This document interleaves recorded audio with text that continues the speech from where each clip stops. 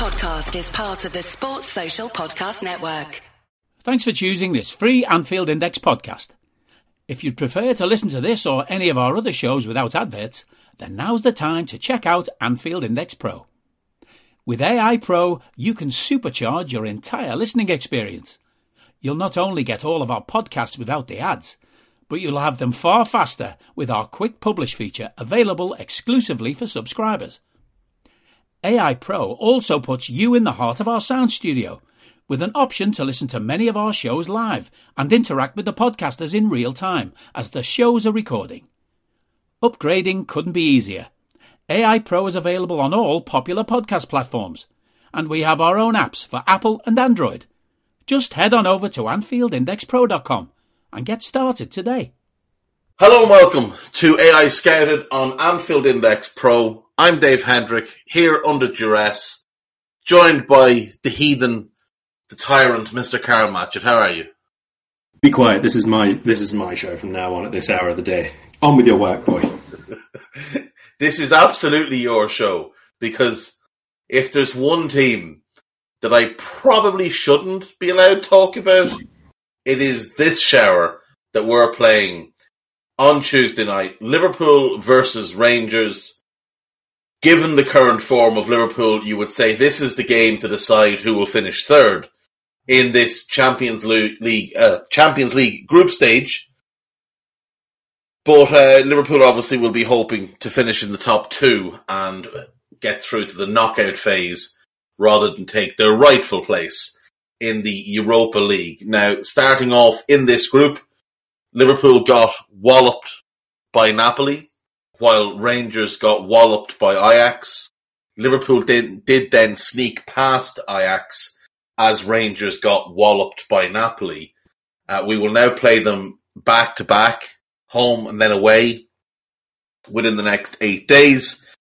And Rangers in the league have won their last two games, something that Liverpool would know nothing about. Carl, your thoughts on Liverpool at this moment in time and how likely they are to find their way out of this group if something doesn't change in the next couple of weeks? Well, first of all, I'd like to apologise to all the listeners. If Dave seems even more grumpy than usual, it is because I've made him record very early on in the morning, and it is because Liverpool are terrible, and it is because they're playing Rangers. And quite honestly, your first sentence there where you said, I shouldn't be allowed to talk about this shower, I thought you were going to be saying Liverpool there at the end of that sentence. It could be either. It could be either of them. At the minute, and I will also point out, I have raised a formal complaint against you and Drinkle for bullying me, and I was laughed at by Tandon. Went right to the top, took my complaint to the boss, and was laughed at. HR are not here for your petty concerns. Yeah, HR just said, shut the fuck up and get on with it. I think this is obviously for all three teams, the back-to-back or the two games home and away that they want to get the 6 points from. Now, on the face of it, Liverpool should. We should beat Rangers. Oh dear, we should beat Rangers. If we do that, obviously having beaten Ajax already, 9 points is very, very close to the threshold that you generally need to go through. You only then need to, let's say, avoid defeat to Napoli maybe, or just not get beaten, obviously against Ajax in the return game, and we're there. So it is definitely in our hands at this point. So I don't think that we need to be as dismally pessimistic as our league performance would have us suggest, just by virtue of having got that very, very late goal against Ajax. I think if we hadn't have done it, it would have been a very different matter. But with those points on the board, and if we do win back-to-back against Rangers, we're nearly there. We're very, very nearly there. And obviously it'll depend a lot on how the other games go between those two sides. If Napoli really turn it on against Ajax and beat them both times, well, it's looking very, very good for us, obviously. But if Ajax suddenly pull out some sort of big performance, or there's a couple of draws, whatever, we'll actually be top going into the last couple of games, which is a odd thing to consider at the moment, considering our recent form. Should we beat Rangers? Yes. Will we beat Rangers? What an intriguing proposition.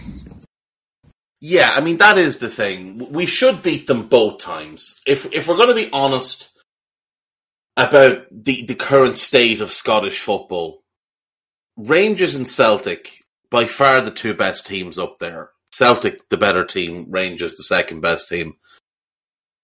I'm contractually obliged to say that. As things stand, they're both championship level teams. I would say Celtic, if they were in the championship right now, would be a playoff team, and I think Rangers would be a little bit outside the playoff. If they played in English football, I think that's the level for them right now. Putting aside the size of the club and everything else, just looking at the squads of players available, I think that's the level for those clubs right now. The rest of Scottish football, I would say, would be League One teams. So we should be beating a mid-level championship team in back-to-back games. Now, Ibrox for European football is fairly special. Like, it's up there with Anfield as one of the best grounds, one of the best home advantages you can possibly have. To the point that last season, a very average Rangers team found their way to the Europa League final, largely based on the power of Ibrox and what they were able to do in their home games, overturning deficits against Braga and against Leipzig, drawing with Dortmund when people thought they'd fluked the away win, making the way out of the group stage. That came down to their ability to win games at home in Europe. It's a special stadium, and when it's a big night, that place bounces from about an hour before kickoff until about an hour after kickoff. They make incredible amounts of noise. It's hostile, but they're so behind the team. It reminds me of Anfield on a great European night. The difference is Anfield can be a bit hit or miss. Like, Anfield doesn't tend to get up for group stage matches. This place, qualifiers, this place is absolutely hopping. I mean, all you need to do is go back and look at the crowd in the PSV Eindhoven game. It was absolutely incredible, the noise that came out of that place. I mean, I would think that would go double, being against obviously a fellow British side and English side. I think it'll go double if we beat them as well in the first game, which is obviously at Anfield on Tuesday.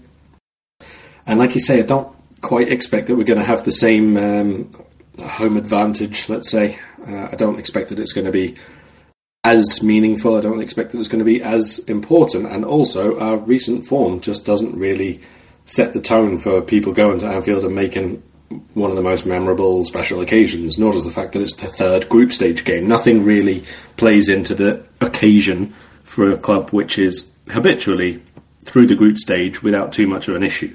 You know, for Rangers, obviously, qualifiers are really, really important because it gets them to a place where they haven't been all that often. Group stage games, they don't come around quite as often. They don't come around, you know, as often as they would like, for sure. Scottish football for quite a long time only had one qualifying spot for the Champions League, so it was pretty difficult for either of those sides to make a real impact. So I don't think that the atmosphere tomorrow night is going to be the most incredible it could possibly be. I think maybe, 20 years ago, maybe even a little bit longer than that now, anything which saw a British side go against another British side was always pretty much a guarantee of a lot of quite intense rivalry, to be honest. I remember quite a few Man United Rangers, I think. There was a Leeds one, possibly. Liverpool Celtic, obviously, we had as well. And all of them were like really, really high profile. But I do think that much of that has been diminished now by the way the Champions League set up. By the way, there is a ridiculous saturation of European football below the Champions League. And I think I'm talking here about the English sides, obviously, not the Scottish or other nations necessarily. And it does seem to be a little bit more tired or tiring in the group stage now. But that is because we've been spoiled by this team, obviously. When we first got back into the Champions League, very, very different. Of course. And if you think about it, in the 90s, when, you know, you mentioned that Leeds Rangers tie in the early days of the Champions League, the atmosphere was incredible for that. But those two teams were very evenly matched.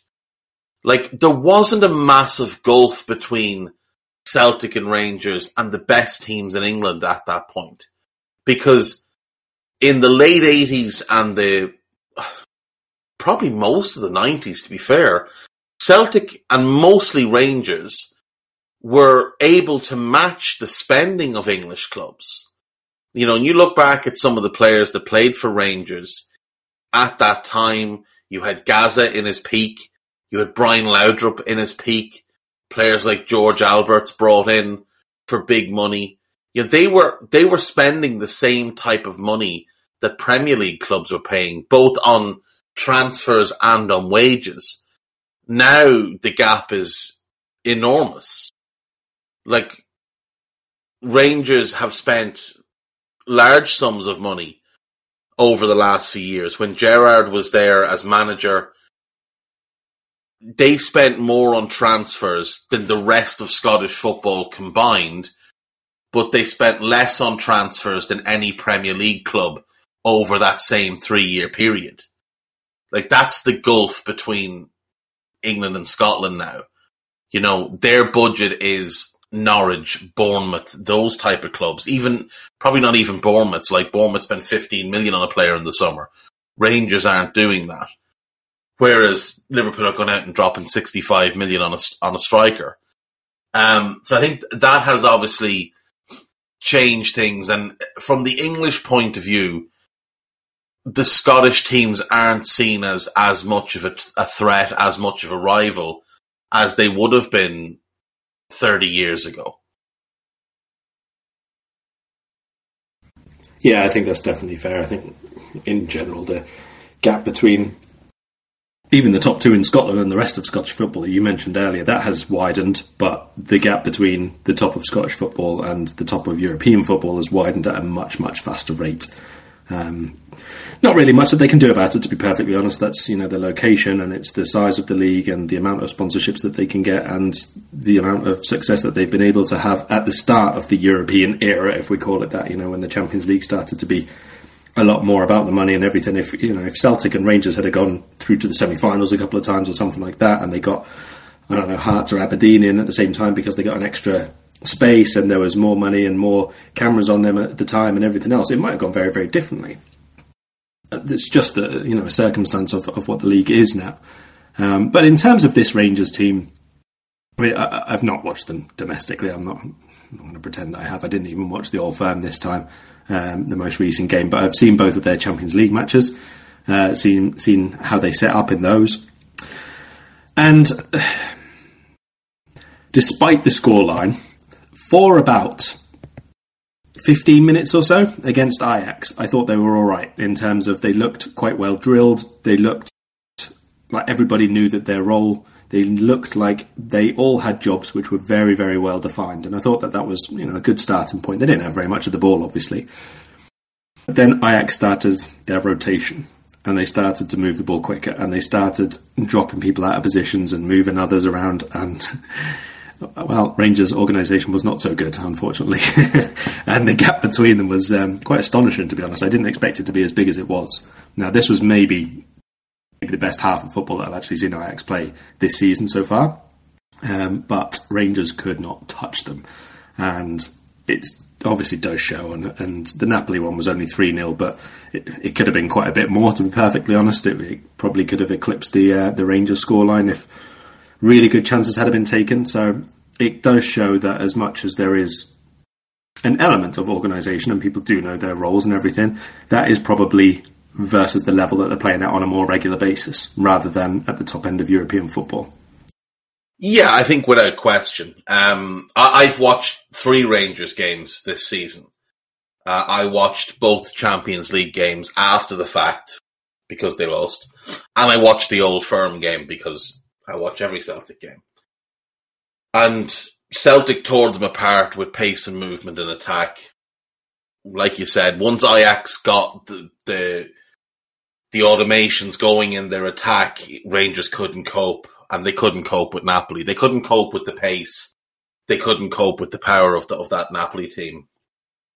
And I mean, when you look at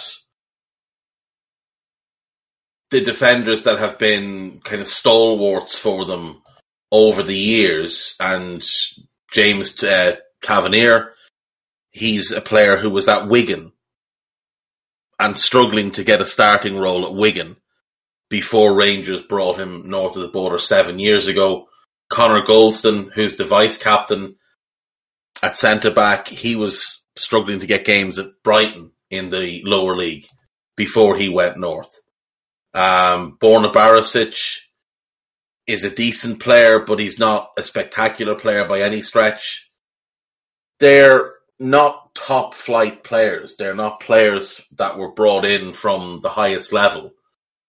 And they have done very well in Scottish football, and many of them have impressed in last year's run to the final of the Europa League. But the fact of the matter is they are a level below the top echelon of players. And this is something we need to be remembering when we play them. Yes, it's Rangers. Yes, they're a big club. But we are significantly better than them across the board. So, looking at their team, in all likelihood, John McLaughlin will be in goal. He has played 11 times in total this season. I assume it will be him. He has sort of established himself as the first choice this season, while McGregor is 40 and absolutely on the decline. Tavernier will be, assuming fitness, Tavernier will be right back. Barisic will be left back. Goldston will be one of the centre-backs. Now, his normal partner over the years was Philip Helander, the Swedish centre-back, but he's had a number of injury issues last season and this season. They do have John Souther, who's Scottish international. Solid player, joined them this summer, was at Hearts for years. So it could be him. They do have Ben Davies, who rumours are he used to play for Liverpool, but I've never seen any evidence that he played for Liverpool. They've got Leon King, who's a decent young player. Adam Devine is a decent young player. One player I do really like, I like the look of, is Ridvan Yilmaz, the young Turkish left-back that they brought in from Besiktas in the summer. He was quite a coup for them to get him because a number of top European clubs had been circling, including Atalanta, but Rangers were the team that got him in. I mean, that's not a defence we should really be overly concerned with having the ability to stop our front line if our front line show up. Agree. I mean, we've mentioned both Rangers and Ajax and how they played, and Napoli, obviously, we got first-hand experience of how good their rotations are and their interchanging of positions and their build-up play. So those are the things that Rangers have obviously struggled with against the bigger sides that they've played this season. Do Liverpool have that at the moment? Because there's not always an awful lot of evidence of it. Obviously, against Brighton, we had a spell for, maybe half an hour or so, and there definitely was a bit more mobility in the attack. We saw Salah sort of roving centre forward at times. Firmino started to get on the ball a little bit more. Midfield, I'm not sure that there was any rotation as such. I think the only real change there that we saw in terms of attacking positional play was some of the time when the build-up was down the left. Trent was actually as a number 10. He was like literally right behind our centre forward and letting Henderson go outside him. So that was maybe one thing. It didn't really lead to anything for Liverpool in terms of chances or build-up play or anything, but it was worth noting off the ball and his positional take-up. But I don't think that there is at the moment as much rotation of positions at all as we're used to seeing from Liverpool. You know, Diaz maybe in off the left will be at centre forward at times, obviously depending on who starts as the 9. There's scope for Jota or even Darwin to go out to the left-hand side from there.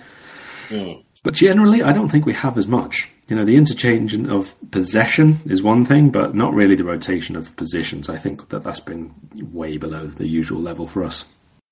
Agreed. I think it definitely has. I don't think that's in any way debatable. I'm just looking at their lineup from the weekend. It looks like McGregor's actually back as the first choice goalkeeper, so make of that what you will. It's a 35-year-old or a 40-year-old. It's not. That's the thing. But that said, it was a 38-year-old who caused us problems for Ajax, so we shouldn't get too carried away. Ben Davies did start at centre-back next to Connor Golston, but was withdrawn during the game. Barisic at left-back and Tavernier at right-back. In midfield, they started with Ryan Jack and John Lundstrom. Now, people will remember John Lundstrom from when he was with Sheffield United. This game will mean a lot to him because he is from the city of Liverpool. He is a former Everton player.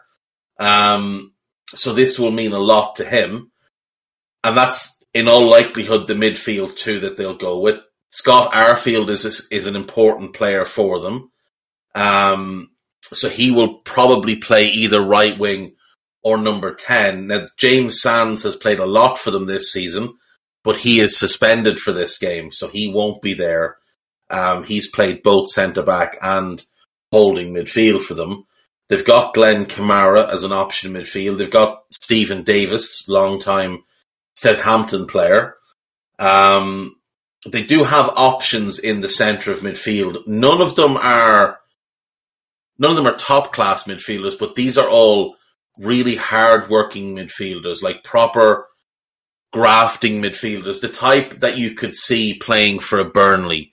You know, those neat and tidy, hard-working, well-drilled, clever midfielders that don't do anything spectacular, but don't make many mistakes.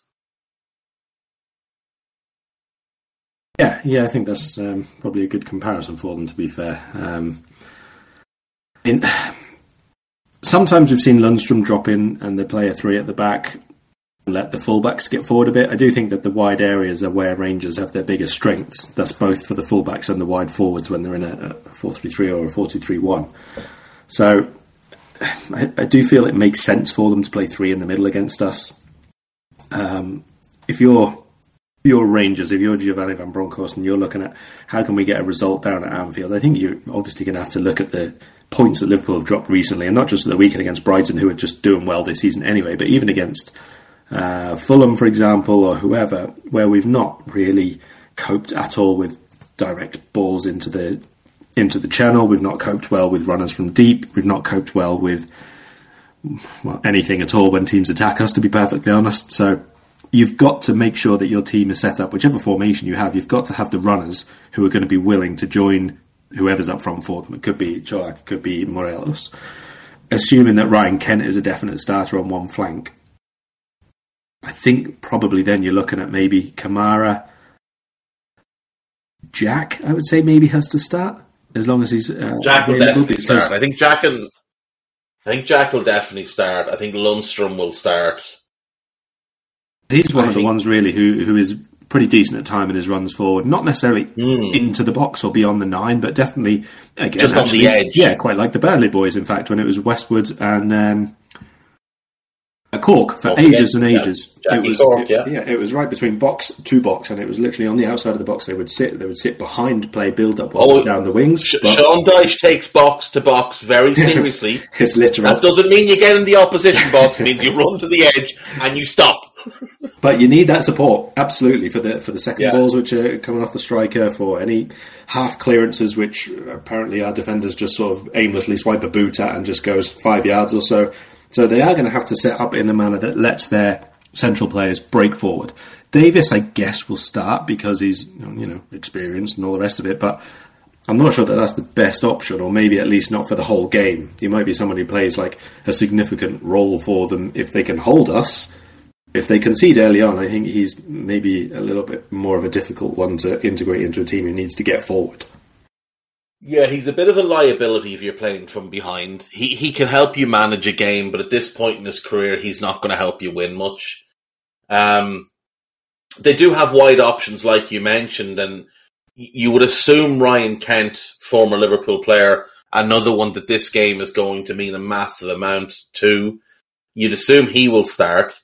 They do have the option of playing Rabbi Matondo on the opposite wing. Now, I don't think Matondo will start this game, because if it was in the Ibrox game, I could see them going with 2 out-and-out wingers, But in this one, I think they'll probably go with either Arfield plays right back and is tasked with tracking Costas. Lundstrom has not right back, right side midfield. Lundstrom has played there in the past, and he could do that job. I think they'll try and get 4 of Lundstrom, Davis, Jack, Kamara, and Arfield on the pitch. And then it'll be probably Kent in the other role. Now, they do obviously have young Charlie McCann as well, who's played a couple of times this season and looks a decent player, former Manchester United academy player, one that they were very excited when they got him last summer, one of Gerrard's last bits of business. Up front, it is almost certainly going to be Čolak, brought in the summer. He's had an outstanding start to the season, 11 goals already, 8 and 8 in the league, and he scored in the early stages of the European Cup in the qualifiers. He's sort of the one that's replaced Alfredo Morelos in the team. Morelos is a strange player. I mean, when he first went to Rangers, he was banging in goals and getting red cards every week. But he's just, each season, he's fallen off a little bit. So Čolak up front, he's a problem.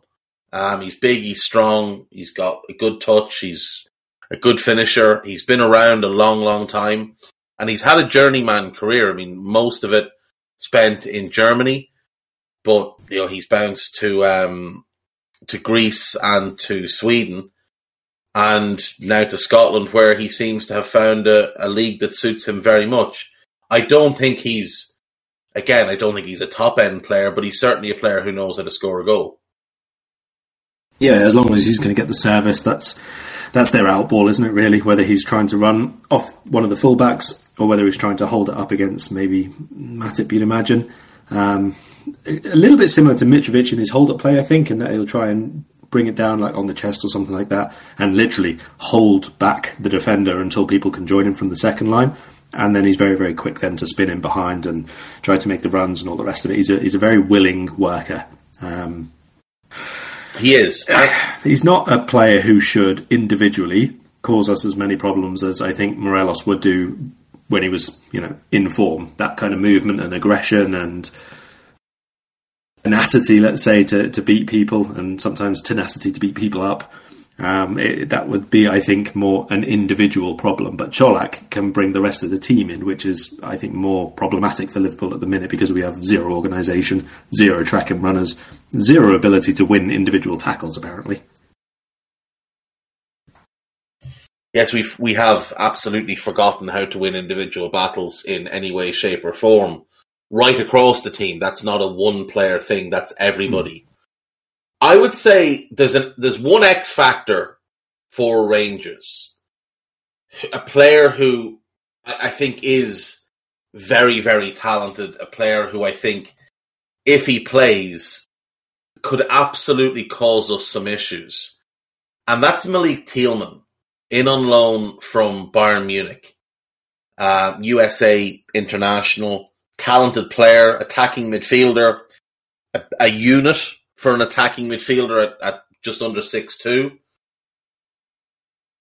If he gets an opportunity, and he's not normally a starter, but if he gets an opportunity in this game, he could be someone that will cause us some issues. He normally comes off the bench for them, but he has started 5 of their 6 games in the European Cup so far. Now, if he plays, he'll often play behind the striker, so he could be another option in that number 10 role, depending on what they want to do. Again, I think him and Matondo are more the players you start in the home leg. I think you go Matondo, Tillman, and Kent in the home leg, and maybe go a bit more solid in the away leg. But he's a player I do quite like. A little bit raw still, maybe. Probably the first touch is not always quite there, or the decision making which you expect from a young attacking midfielder. Obviously needs a bit of improvement, but he's an interesting sort of second line forward, if you like, because he does have, like you say, loads and loads of power in his running. He's got a pretty fierce shot on him as well.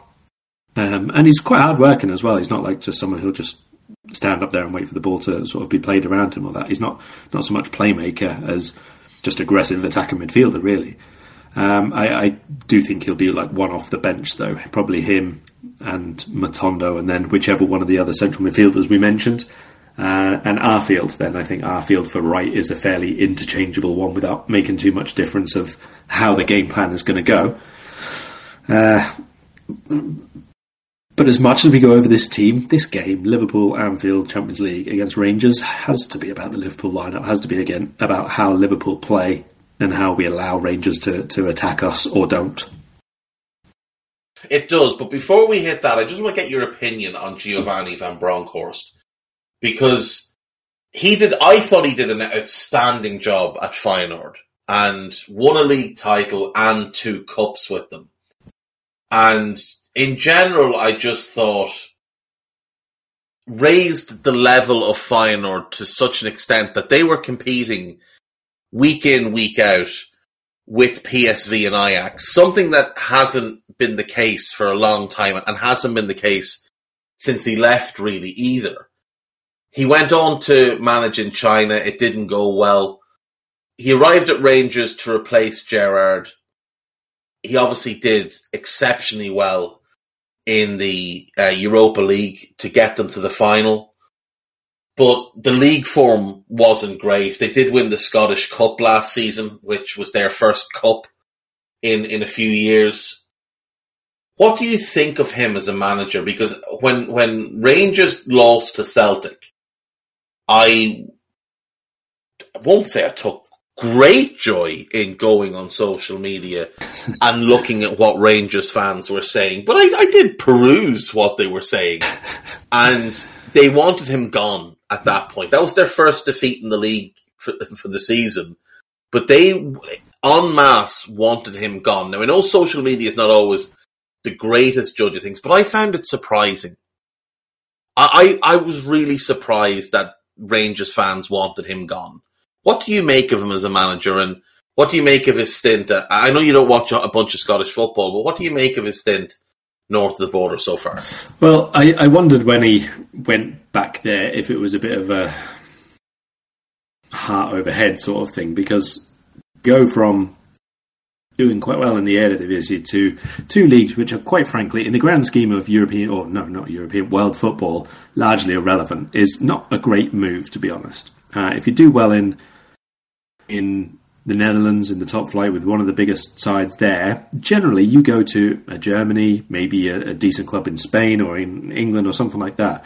So his career path at the minute doesn't really reflect what he did at the start. So it's a little bit odd. So I did wonder whether he just went to Rangers just to get, back in, a place that he knew. Obviously he played there for ages, and maybe it was a little bit of, I want to get back into a job, I need to get back into a decent European league or in European football or wherever it is, rather than really because it suits what he wants to do as a manager. But for the European games, really good. Last year, really, really good. I did see, I think from like the quarters onwards, something like that, how they were getting through. I was actually mostly watching for the teams that they were playing, but it just so happened that Rangers get beaten them all, so I was watching them as well by extension. So I was impressed with how he sort of picked up quite a lot of motion around the club and sort of ran with that basically, and taking them all the way to the final is like a massive, massive achievement. But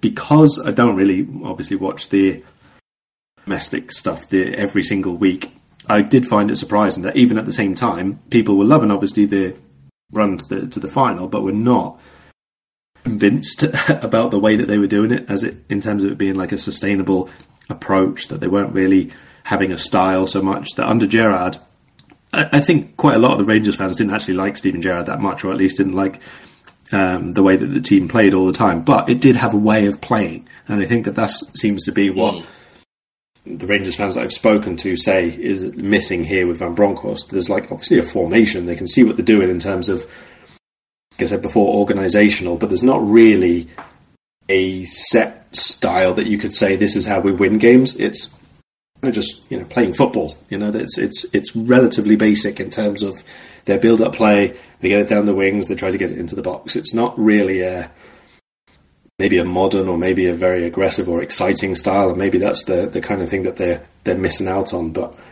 he won with that was the Dirk Kuyt penalty, wasn't it, for when they won the title for Feyenoord there, and it looked like he was going to be like one of the next ones to move and go on to something really good. I think moving to China, obviously at that time, that was actually the COVID year. He went there, which was just a weird decision all round, and then he was home for a while, and then he came home properly at the end of the season. So it wasn't the greatest move, and he was without a job for a bit of a while, to be honest. So maybe, like I say, this was just getting back into a role in a place that he was familiar with and could probably have a decent rapport with the fans with to begin with, and then he'll see what he wants to do afterwards. It's a bit difficult to judge where he is, I think. Yeah, for sure. I think a lot of it with Rangers fans as well is, despite what they'll say, they were watching Celtic and watching the brand of football that Celtic were playing and asking, why can't we play like that? And of course, they did lose to Celtic. I mean, the only two defeats that Van Bronckhorst had in the league last season were to Celtic. And of his 3 games against Celtic in the league, they lost 2, drew 1. They also lost to Celtic in the Scottish Cup. Oh, sorry, they beat Celtic in the Scottish Cup semi-final, but that was less important because they wanted to defend their league title, and if they'd gotten even 2 draws against Celtic in the 2 defeats, they would have won the league title. So, yeah, I just think that it was more to do probably with Celtic than to do with Gio himself. You had to be, like, regardless of the style of football, you had to be excited by what they were doing in Europe. I mean, for a club like Rangers to get, for any Scottish club at this point, given how the league has fallen off, to get to a major European final, and regardless of how much we might mock Arsenal and United for playing on Thursday nights, the Europa League is still a major tournament. That's really impressive. And they lost on penalties. Like, it's not like they got whooped in the final. They lost on penalties to a good Eintracht Frankfurt team, having matched them every step of the way. Football is obviously very, very reactionary, and nowhere is that more prevalent than on social media. But I just found it so strange. But like you, I do think he's made some weird decisions. I mean, when he decided he was going to leave Feyenoord, he didn't seem to have any kind of plan in place for what he wanted to do next. As you said, you look at the last few managers who have left having, won league titles over there. You had Frank de Boer, went to Inter, that was a disaster, went to Crystal Palace, that was a disaster, and every step of the way since has been a bit of a disaster. You had Philippe Koku, went to Fenerbahce. The Turkish league isn't one of the top tier leagues, but it is a very strong league, and Fenerbahce are a massive club. Now, it didn't go well for him there, and it didn't go great at Derby either after that. And obviously now you have Erik ten Hag at Manchester United, and it's been a mixed bag. He tried to play his brand of football. They got annihilated by Brentford. He then went to Ollie Ball, just, dragged Ollie Ball back out of whatever cupboard it had been stored in. It turned results around really, really well. But then they got their asses handed to them by City yesterday. But all 3 of those, Inter Milan, Fenerbahce, Manchester United, they're much bigger, more prevalent jobs than Guangzhou. That it was such a bizarre thing that he did, especially going in January when COVID was already kicking off over there, and obviously the whole time he's there, everything is just strange. And then this move, like, he'd been out of work 11 months. This just seemed like, he played there. He was familiar with the club, and he wanted to get back into management more than this was a job that he actually would have sought out, all things being equal. Right, let's talk about Liverpool then. Another disappointing result at the weekend, but we come into this game having had our best Champions League performance of the season, which was, I think, our best performance of the season against Ajax. Now, the 2-1 win didn't really reflect the game. The fact that it took us till the 89th minute to get that winner didn't really reflect the game. We were the better team. Ajax did have a little spell during which they equalised, but it was a good way for us to turn things around, having been embarrassed in Naples. Yeah, it's a little bit of take what you can at the minute in terms of looking for positives from the season and from form and everything like that. But I guess you can say that we're unbeaten in very nearly a month now. Well, that's a good thing, and I'll take it. I don't expect that we're really going to see anything change for this game. It's kind of just going to be more of the same, isn't it? I thought there might be some changes in approach against Brighton, maybe not necessarily for formation, but for certain things that we did, and we spoke on Raw. I didn't really see too much of it had changed. I didn't really see too much tactical alterations had taken place to fix the issues that we had. We still saw the same things causing us the same problems, and I think that there's no real reason to expect that that's now going to change 3 days later. No, if people are looking for some sort of miracle turnaround, I think they need to probably temper their expectations. Though, of what is an extremely busy month for Liverpool, this is the easiest game that we're going to have. You look at the rest of the league games: Arsenal away, horrible; City at home, I'm scared; West Ham at home, horrible; Forest away, I think it'll be tough enough; and Leeds at home won't be fun because of how Leeds play. These two games against Rangers, and in particular the home game where, you know, there won't be the Ibrox factor. These are the games that we need to absolutely win, because look, the title is done. Like, let's all, you know, be honest. The title is done. We're not winning the league this year. We might stage a big heroic comeback in the second half of the season like we did last year and claw back the deficit to a point where it looks like we've made a real bash of it, but we're not going to win the league title this year. We can still win the European Cup. If we can get ourselves through this group stage, send the players off to the World Cup and then regroup afterwards, we can still win the European Cup. But to do that, we need to make sure that when football restarts after the World Cup, we're still in the European Cup. So we have to win these two games. As you said earlier, win these two games, and then depending on how results go in the other ones with Napoli and Ajax, we should be well positioned to find our way through. If Napoli win one and Ajax win one, Napoli will have 9 points, Ajax will have 6, and we'll have 9. Meaning that if we can avoid defeat against Ajax in Amsterdam, we should go through. It would, unless we got absolutely annihilated by Napoli in the home leg. No, it's head-to-head, so if we avoid... Oh, it is head-to-head, so yes, so we would go through. It would be done. Yeah. So that's it. Beat Rangers twice, don't get beaten in Amsterdam, and we're through. Mm-hmm.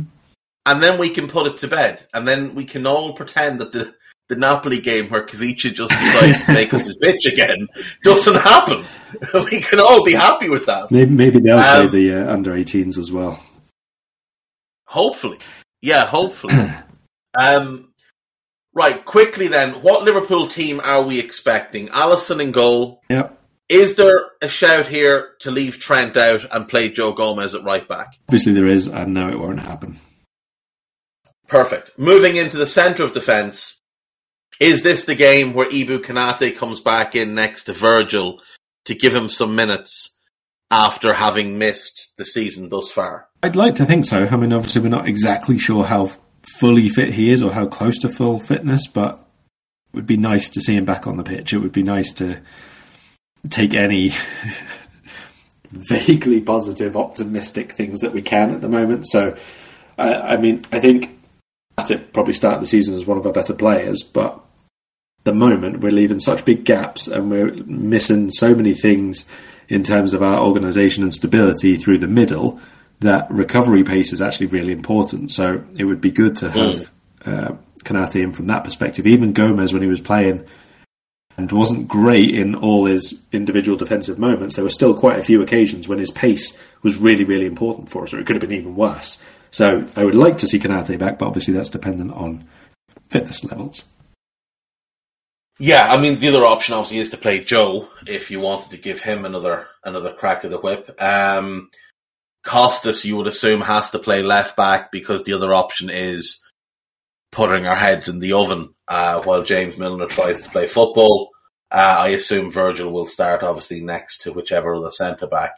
Midfield is interesting. I have a feeling he's going to rest Fabinho for this one. Me too.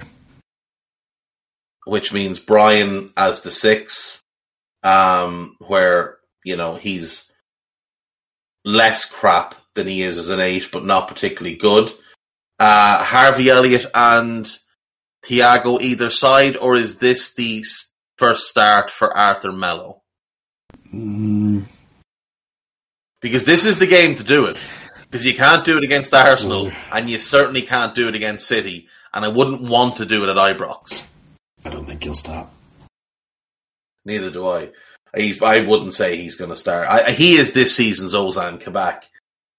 He'll disappear after Christmas and we'll be told he's got some injury when in truth there's nothing wrong with him. Harvey, Henderson and Thiago, or will he rest Thiago with Arsenal? I don't think Thiago can play the full game at the very least, but maybe it's so important at the minute that we win the game that he's got to start, and maybe after 55, 65, if we're there, then he's one of the ones to come off first. Yeah, I mean that's probably the sensible thing. Drinkle, don't be at it. Don't be at it.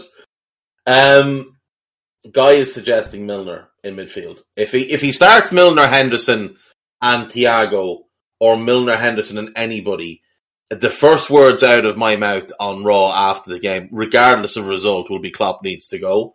In attack, oh God, Milner, Henderson, and Elliott. Jesus wept. All you need to do is bring Lallana back on loan and lob him in as well. In attack, I assume Salah will start glued to the right touchline. Luis Diaz will start on the left. Who do you think starts through the middle? Jota. And I would start Firmino because he's just scored and played well, relatively well. But I guess we changed things up loads, so I'm going to go Jota. Did he play well? Well, yeah, I think he played okay. I think he played all right in part. Take the goals out. Did he play well? I think some of the link play was fine. I think some of the work rate was fine. And I think that some of our moments when we were trying to get the game going a bit quicker in the first half was down to him and Carvalho. And we saw what happened to Carvalho. Yeah. Got himself sat down at half time. I think Firmino is probably a starter against Arsenal. So I think Jota will start this one. That's fair. Yeah, that's fair. This is not how picking Liverpool teams is supposed to go. It's supposed to be who's most in form and most dangerous. Yeah, nobody is the answer. Nobody is in form. Nobody is dangerous. They're a danger to us, less to the opposition. I don't even want to talk about them anymore. What's your prediction for this game? Let's just be done with this podcast. I'm going to go for 2-0 to Liverpool. I reckon we'll have too much control to not win this game. And by control, I do mean control of the football, not control of the space, which is a whole different matter, but let's not get back into that because that's another half an hour. Yeah, Guy is pointing out that you've just suggested a clean sheet, which just seems a little bit insane. So I'm going to say 2-1. And I think we'll go 2-0 up, concede, and somehow decide that, this is one to cling on to and have about 5 to 10 minutes where they batter us. But then we'll get back a little bit more control of the game. 2-1. Yeah, look, that'll do. Liverpool versus Rangers tomorrow night at 8 p.m. under the lights at Anfield. If you're going, please just make a fucking boatload of noise because this lot, they need something to spark them into life. And if it's not you, I don't know what it's going to be. Anything to plug, Carl, before we say goodbye? Rightio, that'll do us. We'll be back later in the week to preview the upcoming ass-whooping by Arsenal, which will be the most embarrassing thing to happen under Jurgen Klopp. Bye-bye. We hope you enjoyed listening to this Anfield Index show. Please be sure to subscribe to our channel so future podcasts find their way to your device automatically. There's nothing quite like fan engagement, and we'd love to know what you think of anything discussed on this show. The best way to get in touch is over on our free Discord community, where both podcasters and listeners debate the hottest LFC topics 24/7. Sign up free now at AnfieldIndex.com/Discord. You won't regret it. You can also follow us on Twitter at Anfield Index and find us on Facebook by searching for Anfield Index. Oh, and before you go, we'd love it if you could leave us a 5-star review on your favourite podcast app. It only takes a couple of seconds, and it means the world to the people who create these free shows. Sports Social Podcast Network.